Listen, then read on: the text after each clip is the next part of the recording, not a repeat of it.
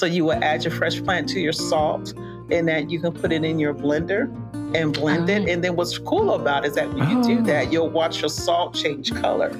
It'll take on the color of the plant. Oh my God. Yeah. Wow. So like I made some calendula and it turned orange, but feverfew, it turns green. And so whatever herb or plant you use, it's going to turn the color of that plant. It's pretty simple. You're listening to Herb Mentor Radio by Learning Herbs. I'm John Gallagher. And I'm Tara Ruth. Today we're chatting with Shereel Washington. Shereel graduated from the California School of Herbal Studies clinical program and has completed over 1,200 hours of herbal craft making training. She is an instructor in Scarlet Sage's Community Herbalist program and in the Land of Verse Apprentice Herbal Certification program, as well as in herbal classes and intensives at the Northern California Women's Herbal Symposium. She also teaches dance and Qigong at the Deep Root Center for Spiritual Studies, MOVE, Spirit and Rhythm Dance Program in Oakland, California. You can follow her on Instagram at Exalted Natural Body, which is spelled IXALTED, Natural Body. Welcome, Shereel. Thanks so much for joining us.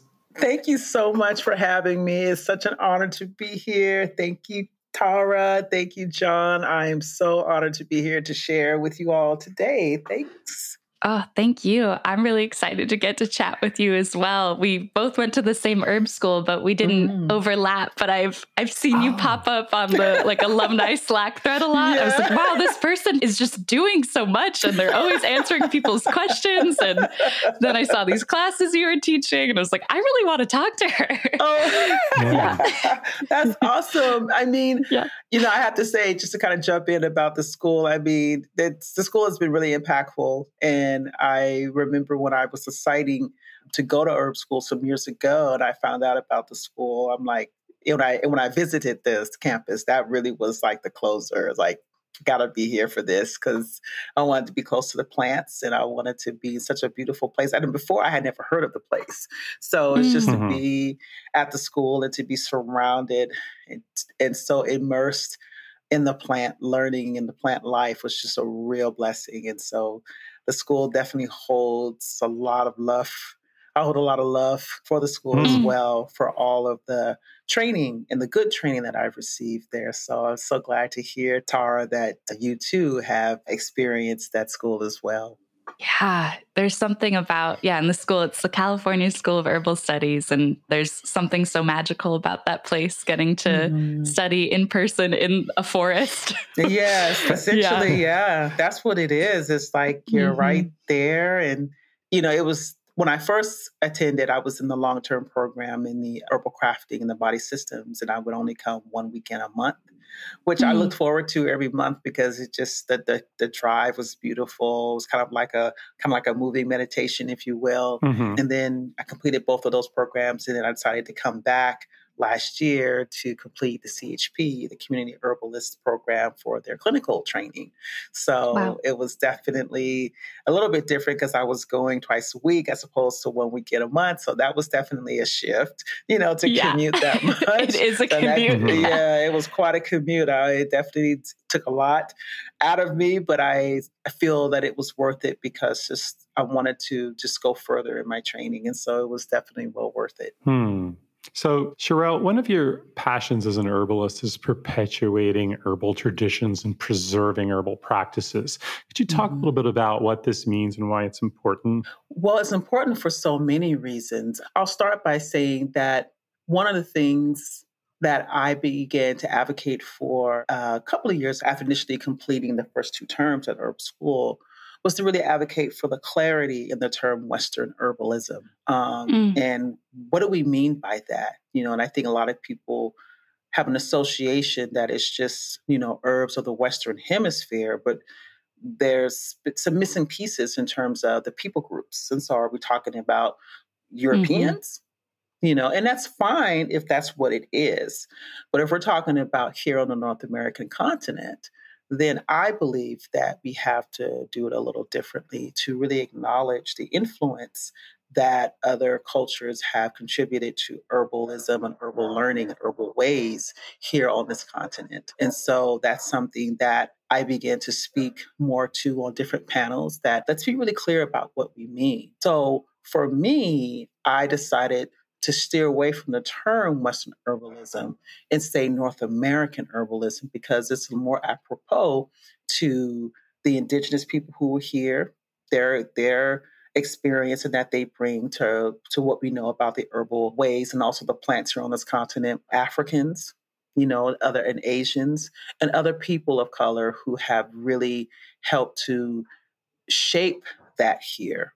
So that became important to me to want to give voice to that. And then also, how do we expand our herbal learning? How do we expand our understanding of how to interact with plants? And just in my experience, even as being a student, that it seems very one-sided. And again, I understand, those efforts to create some sort of standardized way of learning herbs. But then what about the other people and their ways? And how can that prepare us to be versatile in helping to serve broader communities and to reach more people? I believe that on this continent, we would better serve herbalism if we know more other herbal ways and know other cultures and how that we can be of service to a much larger group of people. So that's why that's really important to me. And to also preserve their history, to honor their history and to teach it. And again, to help broaden our understanding of humanity at large and to not see it in just one lens. And it's not to say that the lens that we see it is bad. It's just that one lens. Right. That's all. It's just that one lens. And so when we talk about Black North American herbalism or African American herbalism, the fact that that's not known is concerning to me. The fact that we don't know much about Native American herbalism is troubling to me. Now traditional Chinese medicine and Ayurveda, we know more about that because those systems are codified, and that's great. But there's also been a westernizing of those traditions as well. And so how do we honor these cultures and understand them in their context so that when we, go in and begin to implement or bring those practices into our own, that we can honor and preserve their legacy, and that we can also share and tell people about who they are so that there's just a greater appreciation. It becomes more about cultural appreciation as opposed to cultural misappropriation, because that's happening too, where we want to dip and dab and take a little bit, but we don't want to acknowledge where we got it. And so that also really helping to perpetuate cultural learning in general helps to mitigate that. That if I learn from another culture, then there's also a responsibility I have to make sure that I also teach about the people so that then their legacy and their memory and their knowledge goes forward, and that's how they live on too, and so that's why that's become really important to me and become really interwoven even into my work as an herbalist and an herbal teacher. With African herbalism, have you explored this from your own family and heritage, or were herbs not talked about much? And this has been your, journey, and you have, looked in various places. Where that journey taken you? Well, to go back, my journey with my own cultural herbal learning began with my grandmother. Yeah, and my grandmother, she died August last year, 2022. She lived to be 100 years old. And so she was born in the, 1920s. She was born in 1922. And so she was born in Wharton, Louisiana. And so she was raised on a ranch. And so she really took to herbs because also her mother was a midwife. And so she was a master gardener, and she was really big she was a naturalist, and so one of her herbal books that she actually let me read was Jethro Kloss's Back to Eden. She had one of the original prints. And so I still have a copy of his book, but that was the book that she really referenced a lot. Plus, she had another book called The Vitamin Bible. And so she was really just big on natural health, natural eating, and her entire backyard was her garden. It literally was. And so she was the one in our family that we went to for anything that was ailing us or any type of question we had about the body or sicknesses. She was the one that we went to for those answers. And so as a young girl, when I would visit her, I would spend time with her. I was the one who would spend time with her in the kitchen the most and watching her make soups or watching her make teas. Or sometimes there was this herbal natural food store where we lived called Mrs. Elliott's. And she knew the founder of Mrs. Elliott's. And so she and her were really good friends. And she would, bring back like flaxseed, but all this stuff wasn't even popular back then. But she was doing all of that stuff, flaxseed and different type of oat milks and nut milks that none of us drank. Oh my gosh, yes, she was doing all that stuff. None of us drank it, but she did because she really wanted. She just looked always years younger than she actually was. And she just took really good care of herself. And so, but with that was also what she embodied was the ways in which African Americans practice herbalism. And so now I'm able to make that connection and in light of the research I've done, but also having that familial connection, starting with my grandmother, having that around me definitely has given me a reference that now I can put together also in comparison to the research that I've done.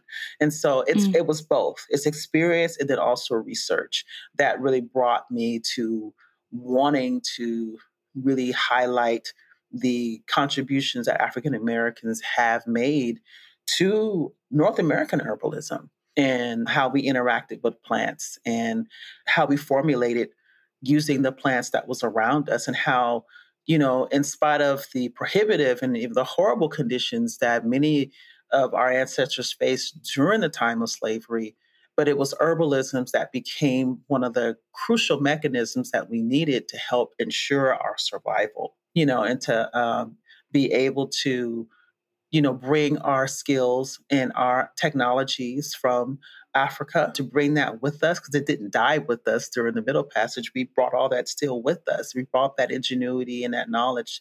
And then also, as we partnered with the original peoples that were here, that also helped to aid and further our abilities to interact with these plants and to help create viable solutions to help us be well. And then also, these efforts were noted in many medical journals by a man by the name of Francis A. Porcher, who would reference and really applaud, how well we worked with plants and how effective the remedies that we created were, and how a lot of plantation owners relied on African enslaved to help treat and to help take care, even to help take care of slave master, and so it's understanding and knowing that has become really important to me. That, again, as to your first question, helps to really perpetuate cultural learning and cultural understanding and herbal traditions. So that's how that ties in with that.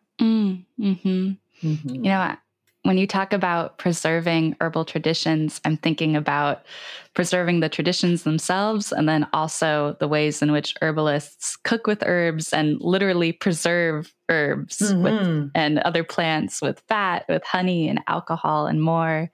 And you're talking about watching your grandma really embody her herbal practices in the kitchen and, drinking oat milk way before it was trendy. And I'm curious, what are some of the ways that you've really woven working with herbs in the kitchen into your life, and maybe woven in some of the practices that your grandmother taught you and preserving those traditions by preserving herbs?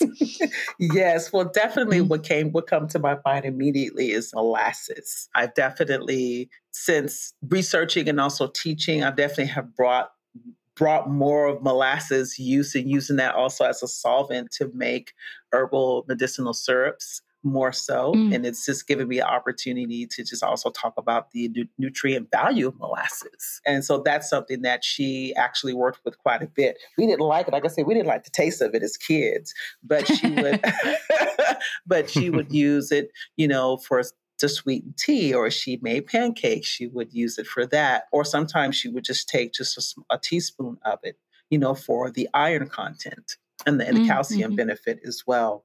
So that is also, I brought that in some of my herbal tincture blends for clients, to bring in that also as a flavonoid, to help round out the taste. But again, to also add a nutritive benefit to the tincture formula as well. Other things I do like to been working with more is also the process of salt, is being able to take fresh herb material and use that to blend or grind into salt to make a herbal salt. And so traditionally salts or foot salts was used not just to cook with, but also to put in a foot bath. And the herb that comes to me immediately into mind there is the mullein flower was used, as a foot bath that added to salt for babies and for children in particular. Also, it was used to help quell pain or discomfort or foot ache, so that's something that with that inspired me to do more herbal infused salts, to cook with. And to also, I had a client who was experiencing some high blood pressure, but also lacked trace minerals in his diet. And so I made him a small herbally infused salt of feverfew, to help encourage that a little bit more. Now, feverfew is also a nice bitter, and also it's a plant that we interacted with as well. But also it's just, sometimes having a bitter flavor with salt can be a savory taste, depending on what you put it on, to help, boost the savory flavor or a palate to what it is you're trying to cook. But also you get some really good benefits from the trace minerals of the sea salt as well, to help add and help to create a healthy gut activity and to help the polypeptides to help form so that you can digest your food well. And so that was something that he really appreciated as well, to have that. And so, really working with herbal infused salts is something that I do bring into my practice. And then also animal fats. I teach a class about animal fats. And so I'll use my salves. I'll add some animal fats like beef tallow, or maybe some type pork lard, all ethically raised and, harvested plant animals, but using that because traditionally fat was used as a way to get herbs into the body. Fat's also highly absorbent, and so again, it's just one of those, resourceful opportunities that, if you're, you use what's available. And so animal fats is definitely one of those resourceful things to use because doesn't require beeswax. It'll harden and solidify at room temperature. And you just slowly add your herbs and let it infuse either over crock pot or a double boiler or in a pot itself, which probably back in those days, it was over open fire over a pot, and you would let it slowly infuse, strain it, and then you have your salve ready in about an hour or so after it solidifies. So I do add a little bit of that to my salves for clients who need support topically for skin-related issues. So using those things definitely is very, very helpful. And I also, if I teach it, then I have to do it too. It turns out, do what you teach, And so, but certainly it's been a real blessing to be able to bring more of that into my own practice and also share with people that this is also, that these approaches that I have is also extending into my ancestral line as well. I love that feverfew salt idea. I haven't thought about putting feverfew in a salt before, and I definitely want to try that now. Thank you for naming that. In general, I mean, it's I experiment a lot with that during the summer. And so, this is plus why I was finishing up school. Like, I need to experiment with salts. And so I just kind of went to town and went cold, all fresh, use fresh plant. Yeah. Do you crush the flowers up and put them and mix them with salt, or with the fresh do it simultaneous? Fresh plant, you do it simultaneous.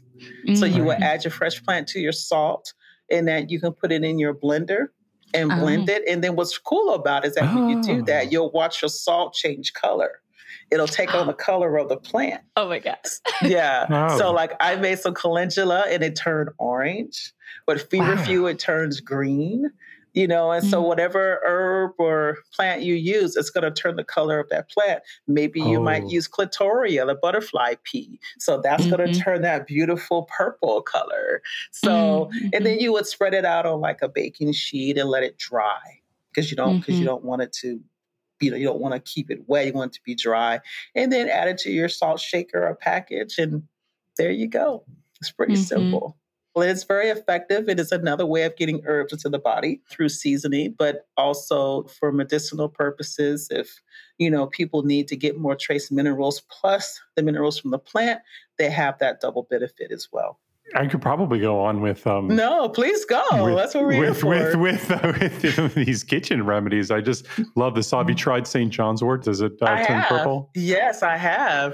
St. John's wort is great. It turns a nice, the crimson doesn't come out probably as deep as it would with the alcohol, a solvent, or even glycerin, or even when you let it solar infuse. But you do pick up some of the hint of the pink, which is nice. And interestingly enough, St. John's wort, again, was another plant that African Americans interacted with in the form of either a tea or foot bath. Yeah.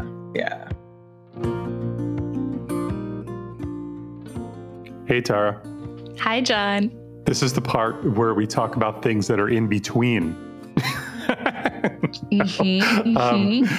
Actually, I don't know how much we need to, I don't want to go on too long in the part here because I'm just so fascinated and engaged in this conversation with Shereel. It is just has me, I don't know how, you know what I mean?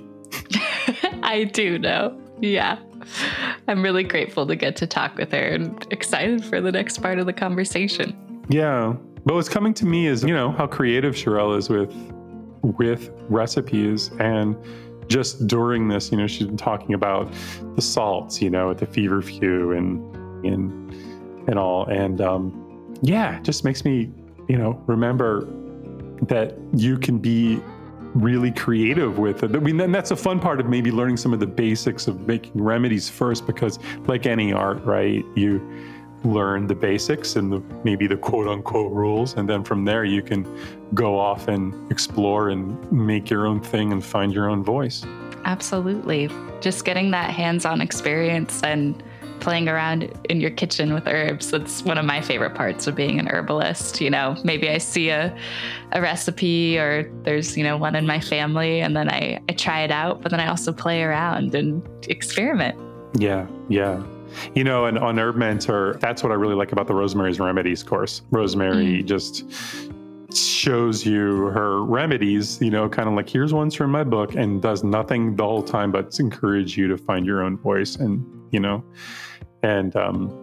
and of course, there's so many ideas and all in there too, recipes all over the place on Herb Mentor and videos and whatnot that you could, get your basics and then learn to be creative. Because that's what, that's why I do this. I just like it because there's no end to what you can do and experience. Right, when you were in herbal school, how long did it take you, Tara, from learning those basics to the point when you were just out there experimenting and finding your voice? Yeah, it took me a little while because I was a little nervous at first. Like I didn't have a lot of confidence. But once I got over that little hump, I was like, oh, there's no rules actually.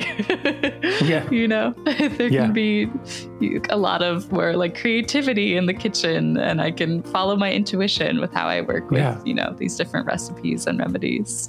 Yeah. Just don't eat anything poisonous and don't pick a bunch of things that, are endangered. And you should... Exactly. So there's more to it than that, but you'll learn. So anyway, yeah. And if you're interested in checking out our mentor, our community there, and all the plant profile, the monographs and the courses, the 15 plus courses, all of the resources, the community, you can just go to the URL for this podcast, which is herbmentorradio.com, because we put a little thing there for listeners, little special secret offer where you can just check it out for a week and see if it's for you and give you an awesome rate for that offer, for that membership. So yeah, I think anything else, Tara? I think we should just get back to Shereel. Let's just get back. I want to keep listening to her. Yeah, absolutely.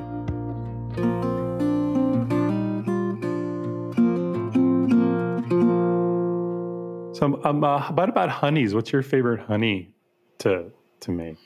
To make, you mean my favorite herbal like honey? Like herbal honey? Yeah. Oh, I really love making herbal honeys with cinnamon, with rose, with lavenders, with clove, with the carminative spices.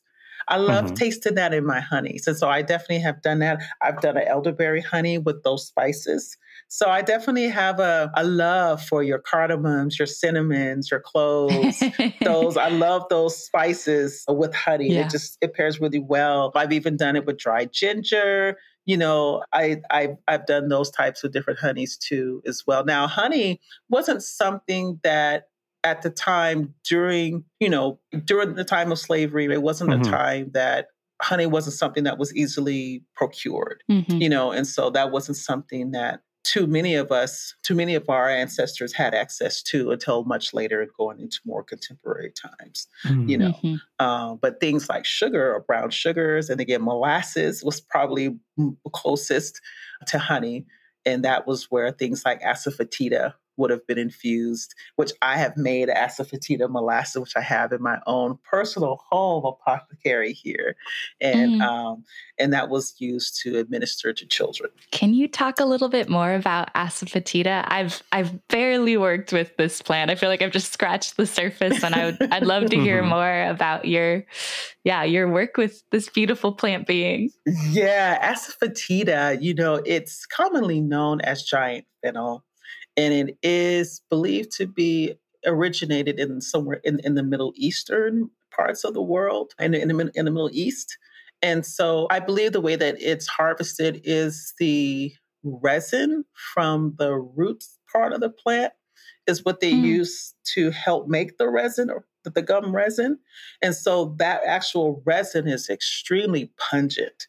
And it is popular in a lot of Southeast Asian dishes, and in some other parts of Africa as well, in Middle East, and in those places, they use it to flavor food, but they also use it medicinally well for a myriad of literally health issues. So African Americans, that was one of the plants that African Americans used to treat a myriad of issues. That was the one plant. It was for the nervous system. It's for the immune system. It was, for the digestive system. It was for a bunch of different systems, but it was really noted to thwart off illnesses. And so traditionally, and I remember my grandparents talking about it, they used to call it asafoetida bags or asafoetida.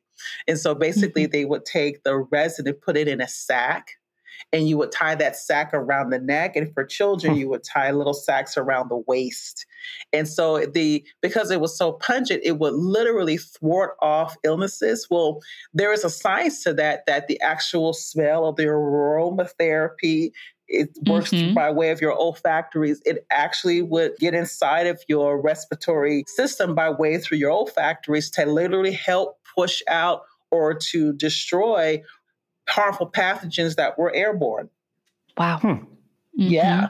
But so they would tie it around the neck of adults and the waist of children. And that would be a way. And there would be sometimes they would sing different songs around it because you would smell so bad. And so everybody would keep their distance. And so it was something that even my husband, because he's from the Deep South, he was born and raised in Jackson, Mississippi. So that's what it was used for. And so, but also it was infused in molasses. Yeah, molasses had a sweet taste. It does not taste good as a tea. I know because I've made it and I wouldn't recommend it. Don't do it. Do it in molasses.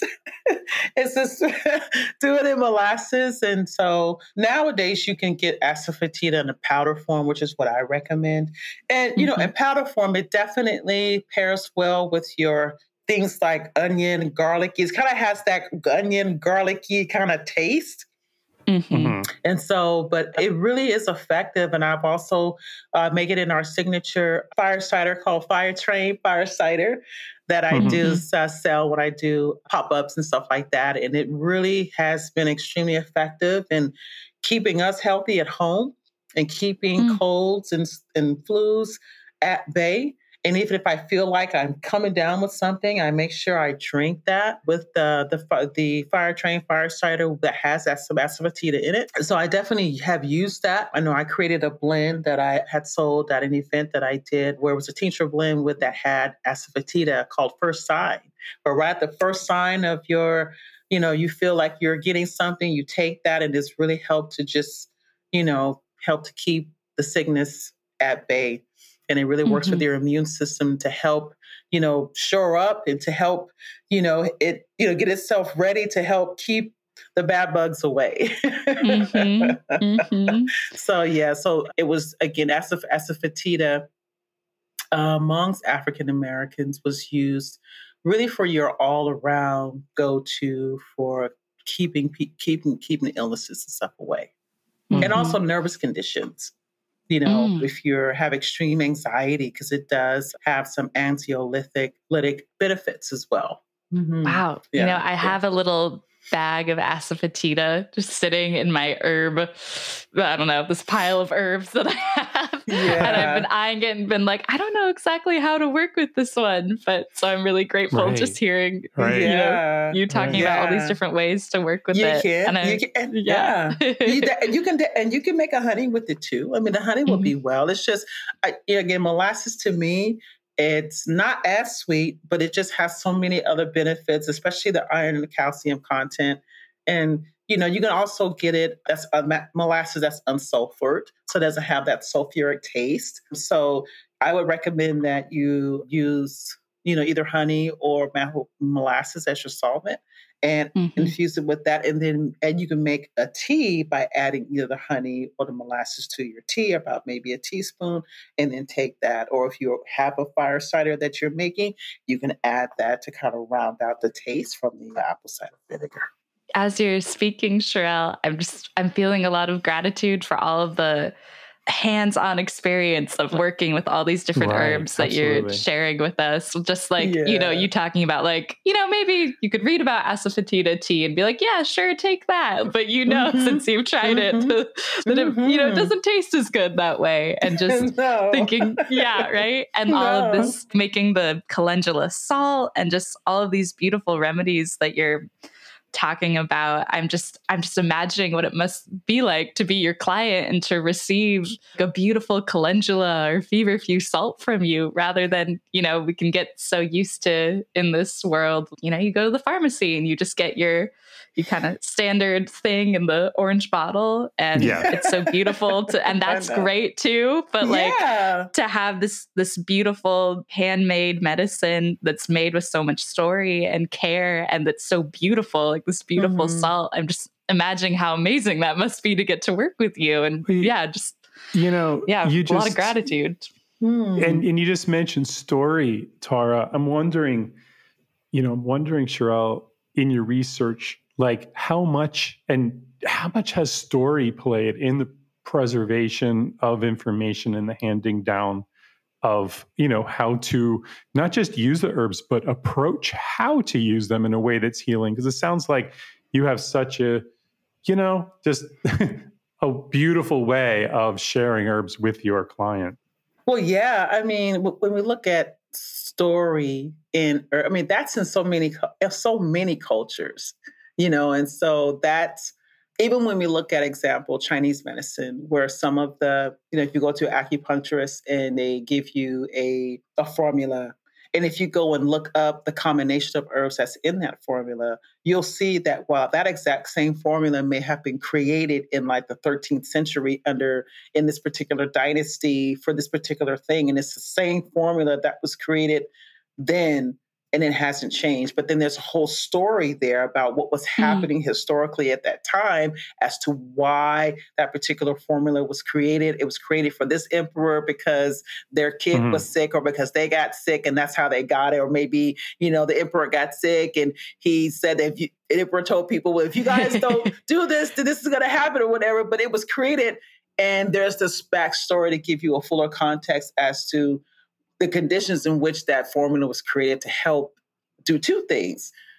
This is how long it's been around, and then also another historical landmark that this is how this came about.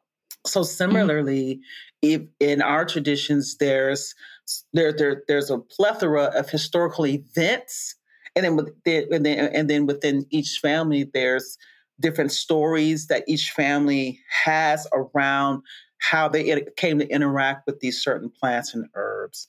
And so in my research, there's definitely that picture of historical events that shaped why certain plants were used. And the one that comes to my mind immediately is cotton. Cotton is becoming more popular and people are hearing about it. But the reason why, at least on this continent, it really came to the surface was because African American herbalists, that was just another one of the plants, rather, that we were noted for because we used it to do a couple of things for reproductive health and if also for an abortifacient. Now, there's talk around that today, around the whole issue of abortion today, but the conditions, and that's the piece, that's the story, is that in those days where the high infant mortality rate was really, really high, and the condition and health of the mother was really, really poor, and oftentimes, the life of the nutritional life of a slave was not the best, because it's not that they weren't able to eat as much, and that the labor work life was just really, really harsh, and sometimes the workday would end sometimes at midnight for them to have to get up the next day at like 6 a.m. So you had less sleep. You didn't have access to eat as much as you want. And then the quality of the food too. All of those things contributed to the health of the mother. And then if she herself wasn't getting proper rest, that influenced why children would be born underweight or the mother would be malnourished. And then sometimes there would be hyperplasia, which was a common health issue in that time. And so abortifacients really was used to induce a miscarriage if the life of the mother was not well. And also the horrible reality of a mother's child being sold from underneath her.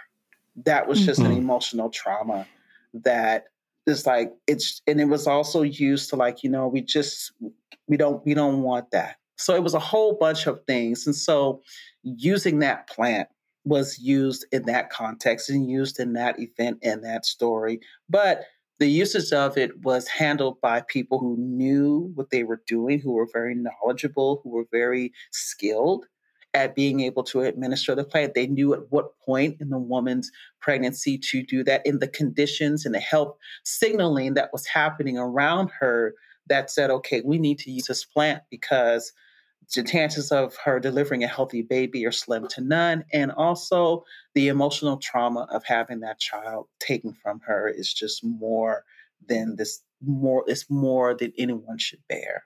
So that's that story piece there around that plant. So those things really they come into play around how people interact with plants.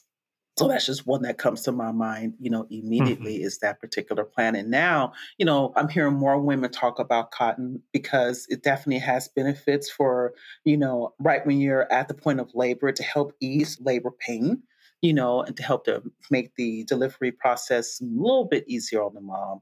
But still, there's more of a detachment from that story.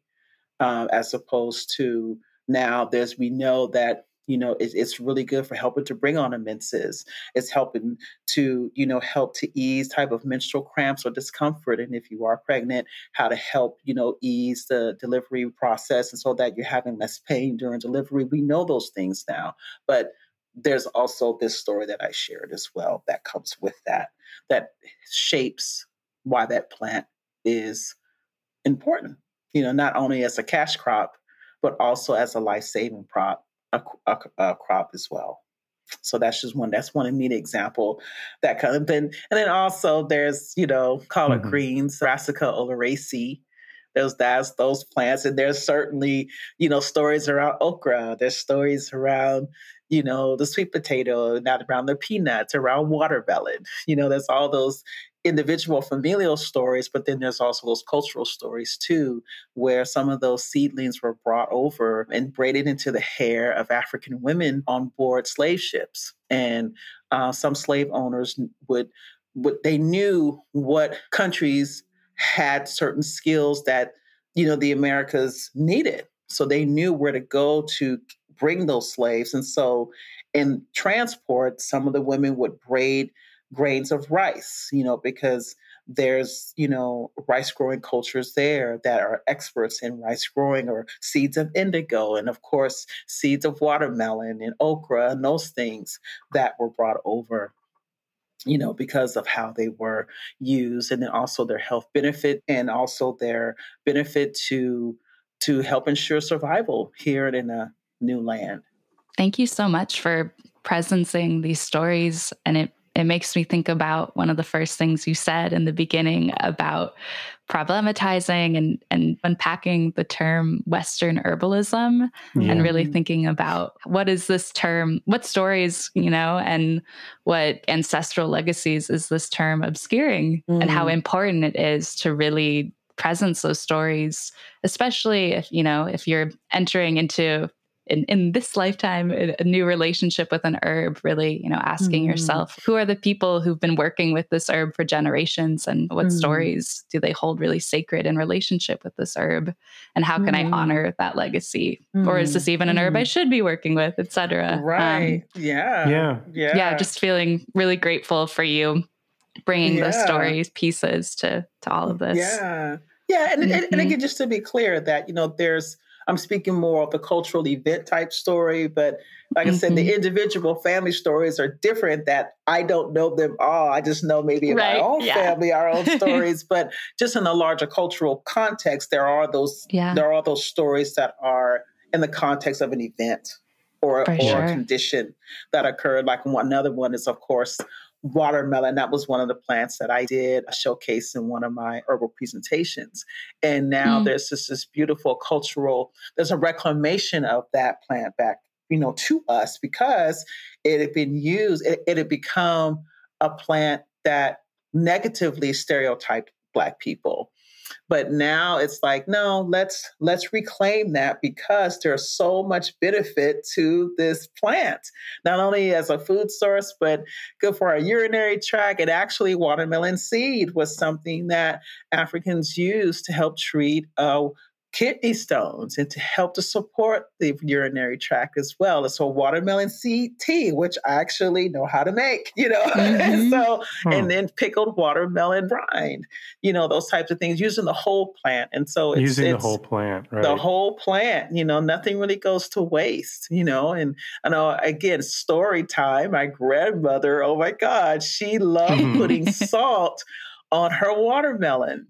She loved doing that. And I love doing it too. I just put a little bit of salt to give it a sweet, salty taste. And it's so refreshing and very hydrating, because I'm adding, more trace minerals to it. And, it's one of those fruits that I just eat during the summer or hot months, but adding that little bit of salt, it gives me, an extra layer of hydration, and it's just so good. And so that was something that, I definitely continued on, because she just loved adding just a little bit of salt to her watermelon.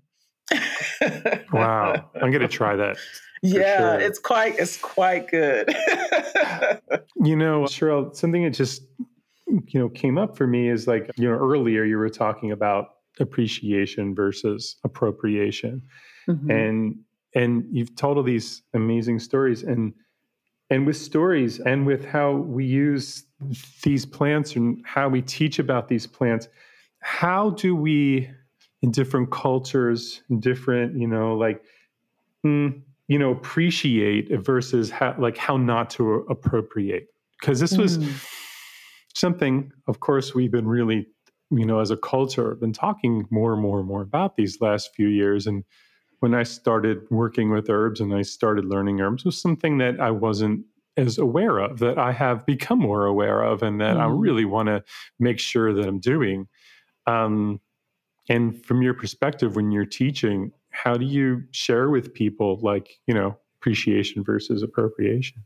Yeah, well, appreciation is really anchored in knowledge of that other culture. So, like, for example, you go to, well, I've been in a lot of space. I definitely will speak and I speak. I've been in a lot of circles where there's land acknowledgement. We're going to acknowledge the land that, if you're in Oakland, we're going to acknowledge that this is Oakland or the Ohlone peoples. And then I thought, well, what else? What else? What else? And so then I began to think, well, is it enough for me just to acknowledge? And I don't know much about this particular group of people, or what research or homework have I done? And so while the act of land acknowledgement is certainly a step, but then I want to go further. I'm like, let me go further and learn or ask questions and find out more so that I can appreciate by knowing who they are. So that's really important in a cultural appreciation is well, first of all, in order to appreciate something, you have to understand what it is that you're appreciating. You have to understand, well, what is it that I really appreciate and who are they? What did they bring? What do we know about them? How did they contribute to this space? And so that's really important. And again, because because this continent is such a melting pot of so many different cultures, then it just for me beckons the question, well, how much about other cultures do I really know? And it's not to say I need to know all. No, know the people that are most around you. Who's most around you that you come in contact with? Who's most around you that you can sit and ask questions to, so that when it comes your turn to share, or even if you're speaking in an herbal context, that, oh, I know this plant because I know of these people, because you did that work, so that when you talk about a particular plant or a particular herbal approach from a cultural lens, that you can speak to that based on what you experienced, based on what you learned, based on the people that you interacted with that gave you that information. And then you're just bringing it forward. And you're acknowledging that this is where I got it. I got it from this group. I learned it this way. And that's how we appreciate. That's how we do that. Yeah. And so we got to know what it is we're appreciating. Know, and you don't have to be an expert. It can just be, hey, I know that this particular plant was brought here by this particular group of people, and they interact with it in this way. And you were blessed to be able to interact with members of that particular group if that's available to you to do. But it's rooted in knowledge. It's rooted in understanding and knowing who this particular group or who this practice that you're bringing in or you're speaking to. Do you know the people? Do you know and understand their experience enough to be able to say, hey, this is where I got it, or to be able to bring that part forward? That really helps. It's just, let's take time to understand and know. And that takes time. That's not something we can do in one breath. Be something like a really clear example is that, I have been studying Hawaiian dance and culture for over 15 years now. And so when I speak of Hawaiian culture, I can speak from knowledge, from experience. I can speak from those things because I have, learned within that community. I've sat with them. I've eaten with them. I've visited Hawaii several times. I've done that work so that whatever information I bring from that perspective, I can hold it and also talk about the people so that people can appreciate them even more. Thank you for sharing, Shereel. Yes, thanks. You're welcome. Yeah, talking with you and learning and just hearing all about how you've really been learning about traditional and historical herbal practices and just how you weave them so much into your life. I'm curious how they've shaped your own practice as an herbalist, whether it's as a clinician or just every day in your kitchen. And you've already kind of answered this, but yeah, I'm just curious if there's anything else that's present for you with how these practices shape you in your herbal path. Well, I mean, they shaped me in being able to bring more of my full self to the Mm-hmm. practice and, be able to bring the legacy of those who came before me because, I'm here because of them, Yeah. in that what I'm doing now, I'm the answer to their prayers. I'm an answer to their prayers. And so it's like I have so much gratitude for that. And so I feel there's this deep obligation for me to do it, not obligation from a place of pressure, but like in order for that legacy to continue, then yeah, I need to bring it forward. And so when, I get a client and I'm able to now bring in something like asafoetida, and I don't always say, well, this is a herb that African Americans use. I don't always say that because I'm not always in the space to just say that. It's not always relevant. But the fact that it's available for me to do it and and on their information sheet and their ingredient sheet that I give them, I can, list the actions and I can list, how it will support the body. But then because I'm seeing that herb listed, I know that, wow, this is what my ancestors worked hard for. This is what some of them died for. And there are so many unknown herbalists who are not, they're not written of, but the fact that I get to be a voice for them too, in this way, so it's like something that I would hear in our family is that once you know something, you cannot unknow it. You cannot unknow a thing once you know. So then what do you do with what you know? You bring it forward. You bring it forward in lots of ways. And so yeah, when I formulate and the fact that I can look in my apothecary and bring these herbs or I had a client recently who needed support for lymphedema. And had a nice long consult with this person and I talked about poke root. And, definitely there's different approaches. There's the approach that poke root is, toxic and poke root is to only, be taken in so many doses. But poke root was what I brought to her. She's like, well, I don't really know much about poke root. Well, that was an opportunity for me to speak to poke root on a constituent level, but to also speak to it on a cultural level. And how, I remember hearing about poke salad. I remember, that poke root was something that, our ancestors used well, in addition to not only us, but also Native Americans as well. But particularly for this client, definitely was something that came forward to help move lymph. A lot of stuck, this person was experiencing a lot of stuck lymph, to help move out metabolic waste and to help also if there's any type of metastasis in the body, which is what poke root was used for. The root was at least among African Americans, it was used in tea form, not as a tincture. And you would need a lot of it, but yeah, you would use it as a hot infusion. So to be able to bring that plant forward and to speak to them and say, hey, this plant I think would be really beneficial, and to include that plant in their formulation was bringing that is right there for me to do. And this was a plant. This one, I actually harvested that one fresh and freshly dried it. So it was even nice that I was able to, get access to fresh poke root, dry it fresh, dry it from fresh plant and bring that into the medicine. She had never interacted with the plant, but I'm like, this is the new thing I want to bring to you to really help keep that at bay. So she was really happy with it. And so far, so good. Well, Shereel, this has been astoundingly enlightening, amazing conversation. And I've learned so much, just a deeper understanding of the stories and cultures of herbalism. And I really hope that we can, have you back and work with you more. I really, really appreciate everything. It's just so from the heart and so beautiful.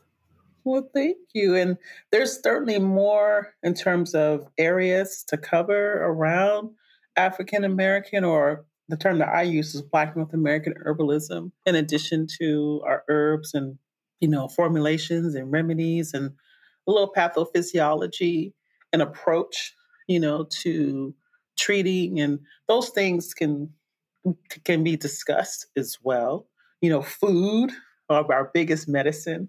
Different food preparations. I know in classes, they love when I give recipe for making collard greens or making pickled okra, those things that are gems that, our first medicine is food. The Herb Mentor community is thirsty for what you have to share and would love for you to share more.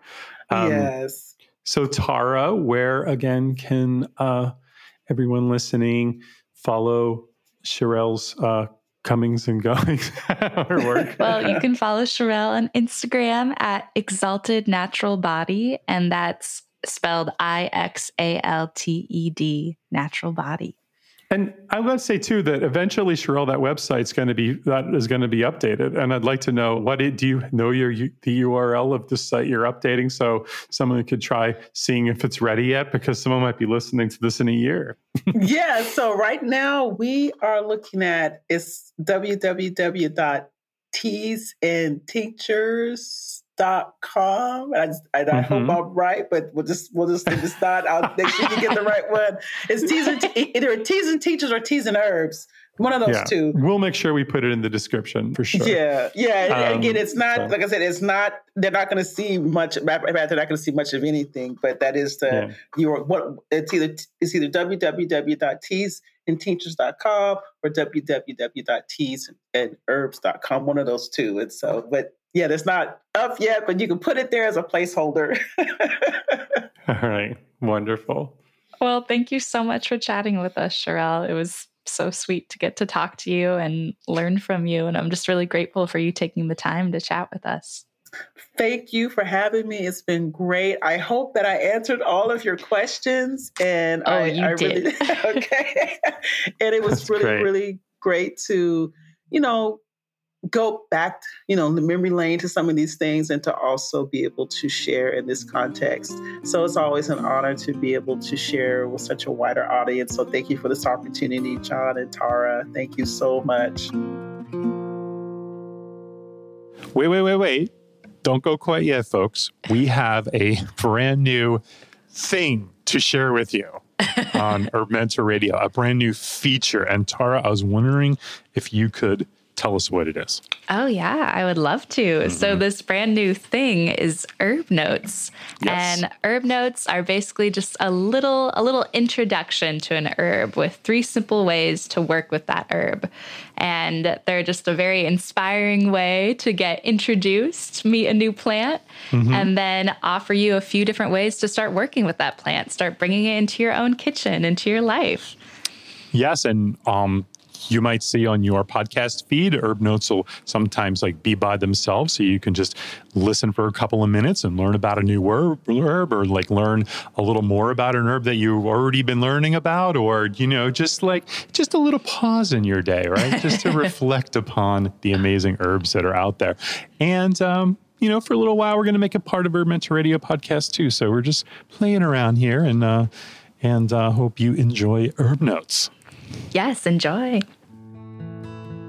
Welcome to Herb Notes. I'm Tara Ruth from Learning Herbs. One of the questions we get a lot at Learning Herbs is, what is yarrow used for? So let's break it down together. Yarrow's Latin name is Achillea millefolium, and its common names of woundwort and nosebleed plant give us a few more hints about yarrow's gifts. Yarrow's bright white flowers and those feathery leaves have a knack for healing wounds and then also stopping bleeding. We can also rely on yarrow for lowering fevers. Sipping a hot cup of yarrow tea brings on perspiration, which encourages the body to cool down and break the fever. And beyond first aid, yarrow has a reputation for strengthening the cardiovascular system. You can call on yarrow for varicose veins, spider veins, and poor circulation to tonify and bring balance to the vasculature. So to recap, here are 3 ways that you can use yarrow. 1. You can apply yarrow tincture or a yarrow compress topically to stop bleeding in minor first aid situations. 2. You can brew a hot cup of delicious yarrow tea to lower a fever. It will be a little bitter, but it'll taste pretty good, I think. And then 3, you can take yarrow tincture or tea internally to strengthen the cardiovascular system. And so right now you might be asking yourself, where can I find yarrow? And one of the reasons we get asked about yarrow so often is because it's a pretty prolific plant. Yarrow is easy to grow, and you might even find it sprouting up in overgrown lawns and along pathways. And we tend to recommend using the white yarrow rather than that more cultivated pink and yellow yarrow, which are often not as medicinal. And if you want to learn more about yarrow's health benefits, you can visit us at herbnotes.cards to grab a free deck of our top 12 herb notes. You'll learn all about common, amazing herbs like yarrow and echinacea, cinnamon, aloe, dandelion, coffee, and more. This has been Herb Notes with me, Tara Ruth. Catch you next time.